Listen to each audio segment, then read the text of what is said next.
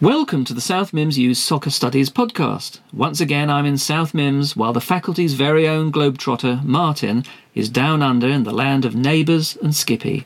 And come to think of it, Cell Block H. Perhaps that's apt, as Martin is a prisoner to academic rigour. He's also drawing a large and, in my view, quite unnecessary overseas allowance from our rather hard-pressed alma mater here in South Mimms. But I won't dwell on that. So, Martin, are you there? Jerome, hello. Yes, I am. And at least it's evening here rather than the early hours sessions you usually book for me. So, all things considered, I'm actually rather well. And before you slip into even more cliched and stereotypical depictions of my new Antipodean power base, no, I'm not feeding my pet koala, not running around with a hat festooned with corks on it, and neither am I treating myself to a slap-up Barbie as we speak. You sound a little bitter. Is there quite a lot of bitterness all pent up down there for you, Martin? Not at all. On the contrary, I've actually been reflecting in a rather satisfied way that the spread of football around the world was a lot more ethical, more moral even, than, for instance, cricket. Now, you know, I'm a lover of the old leather and willow, but look where cricket took itself, to the very outposts of empire. Talk about a tool of imperialism. Well, setting aside your particular proclivities with hide and bits of wood, you're getting rather political very early in today's discussion. I think there's enough said, written and spoken about politics and sport without us adding to it. You're quite right, Jerome. I'm not getting into the politics and sport debate. I'm simply saying that I was thinking how football has spread itself around the globe in quite a pleasant way through students studying abroad, expat workers going around the globe, British clubs touring, that sort of thing. A note I said, British clubs. Yes, I'd noticed that. That's very inclusive of you, Martin, I must say. There's a point to it. What I was really pondering is, to put it bluntly, we owe so much, almost everything, some would say, of the global game, not to the English, but to the Scots. Really? You've been on the single malt again, haven't you? Or re-watching that Braveheart DVD of yours. The ending won't change with repeated viewings, you know, Martin. Aha, all very droll. But what I'm saying is true. Let me remind you of a few things. All right, here we go. I'm prepared to indulge you. OK, thank you. Right. OK, a brief aside on my earlier point. The oldest football club in continental Europe, 1860 in fact, you know what it was? Lausanne in Switzerland. Started by... guess who? Yes, students. OK, students admittedly from England, but not, please note, arising from imperial conquest. Anyway, I digress. That's yes, enough of that. You do digress, and you do it quite frequently. Let's stick to the point, Martin. Scotland is the font of everything. Tell us why. Right. Well, here's my evidence in support of that. Let's look. The Argentine Football Association, founded by a guy called Alexander Hutton, a Scottish schoolteacher, in fact. Oldest football league outside the UK, by the way.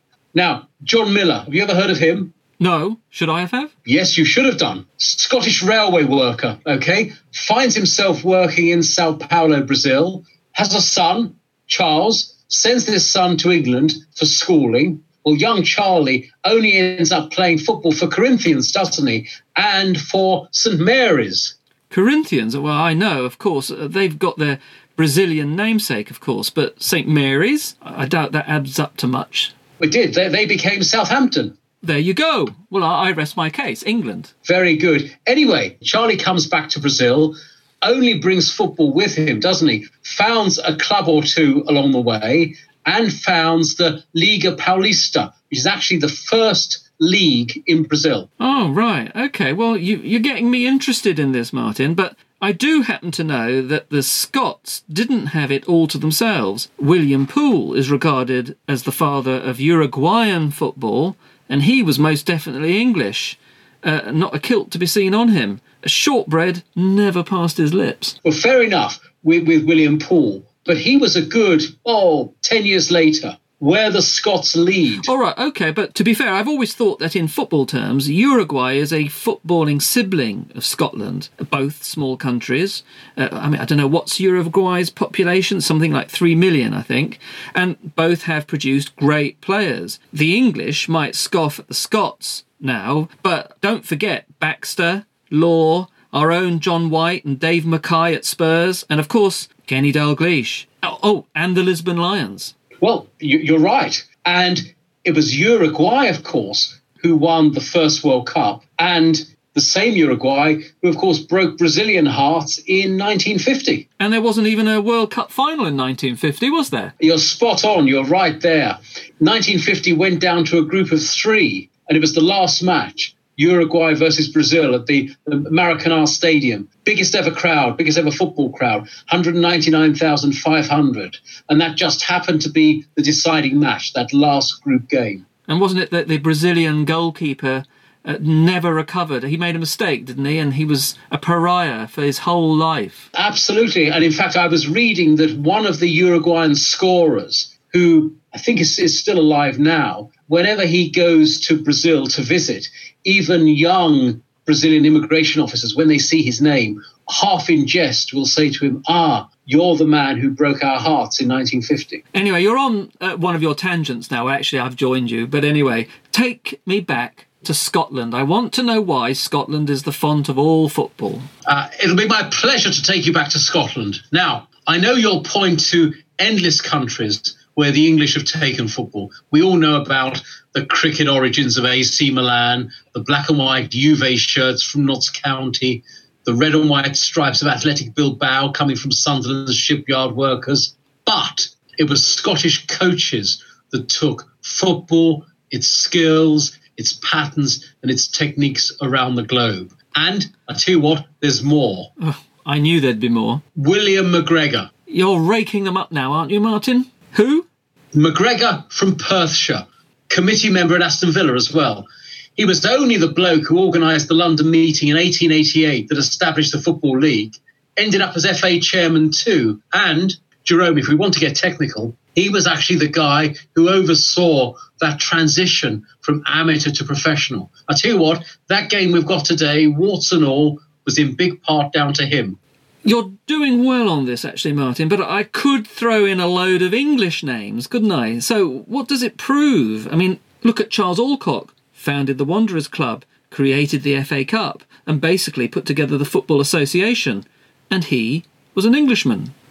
Yeah, that's true. So when we complain about the old fogies and the blazers of the FA, we've got Mr. Alcock to blame, I suppose. Well, I think that's a cheap shot, Martin, but you get my point. I do, but now for my finale, my climax. Steady on, Tiger, or should I say, Kanga?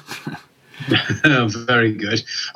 I'm getting carried away, I admit, but it's the thought of all those Scottish coaches who brought football to the world. For instance, Johnny Madden, formerly of Celtic, regarded even today as the father of Czech soccer, the man who brought an attacking style to Slavia Prague in the 1900s that was actually the forerunner to the magnificent Real Madrid in the 1950s. And then Glaswegian Tom Donahue, his statue, still stands in Rio. Yes, Copacabana football has its roots on the Clyde. The whole group of Scottish coaches who went to Central Europe in the 1920s, they laid the foundation for that great Austrian team of the 1930s. They were the ones with really the first use of the false number 9. And it was that Austrian team that then directly shaped the approach of the Hungarian team of the early 1950s, the magnificent Magyars.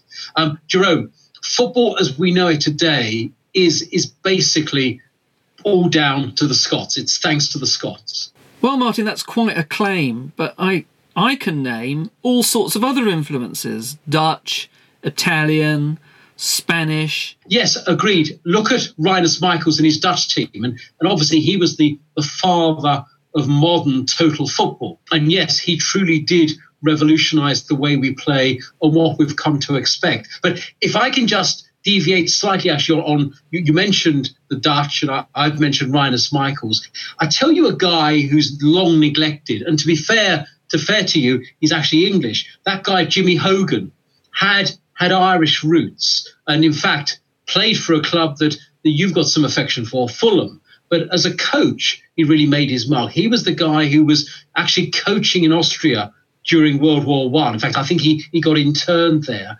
Then he went to the Netherlands. He coached Young Boys Bern for a while. He coached or was part of the coaching team, but the Austrian national team I mentioned, was engaged as well to coach the Hungarians. And in fact, funny enough, after that 6-3 defeat of England at Wembley, the guy who was the Hungarian coach, Sebes, he said something like, the football we play today was the football that Jimmy Hogan taught us. So to be fair to you, you know, there is that English influence. Although Hogan, as I say, had Irish ancestry, and in fact did spend a while coaching Celtic as well. But anyway, my overall point is that it was basically the Scottish coaches and Scottish football evangelists who made the global game possible.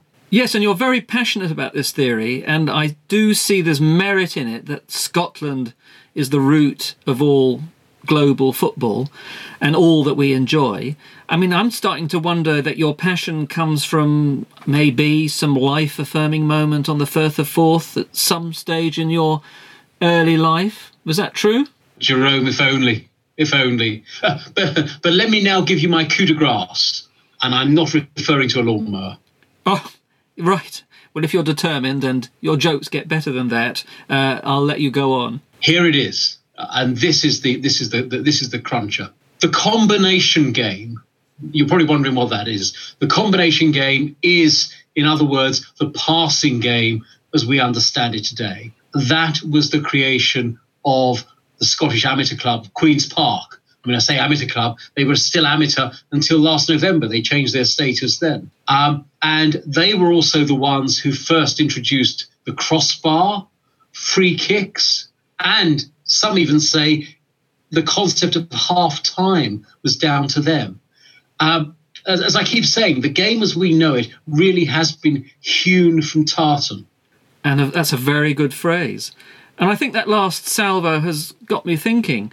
You might have even won me over to your theory, Martin. What I'll do is I'll retire to a darkened room to consider everything you've said.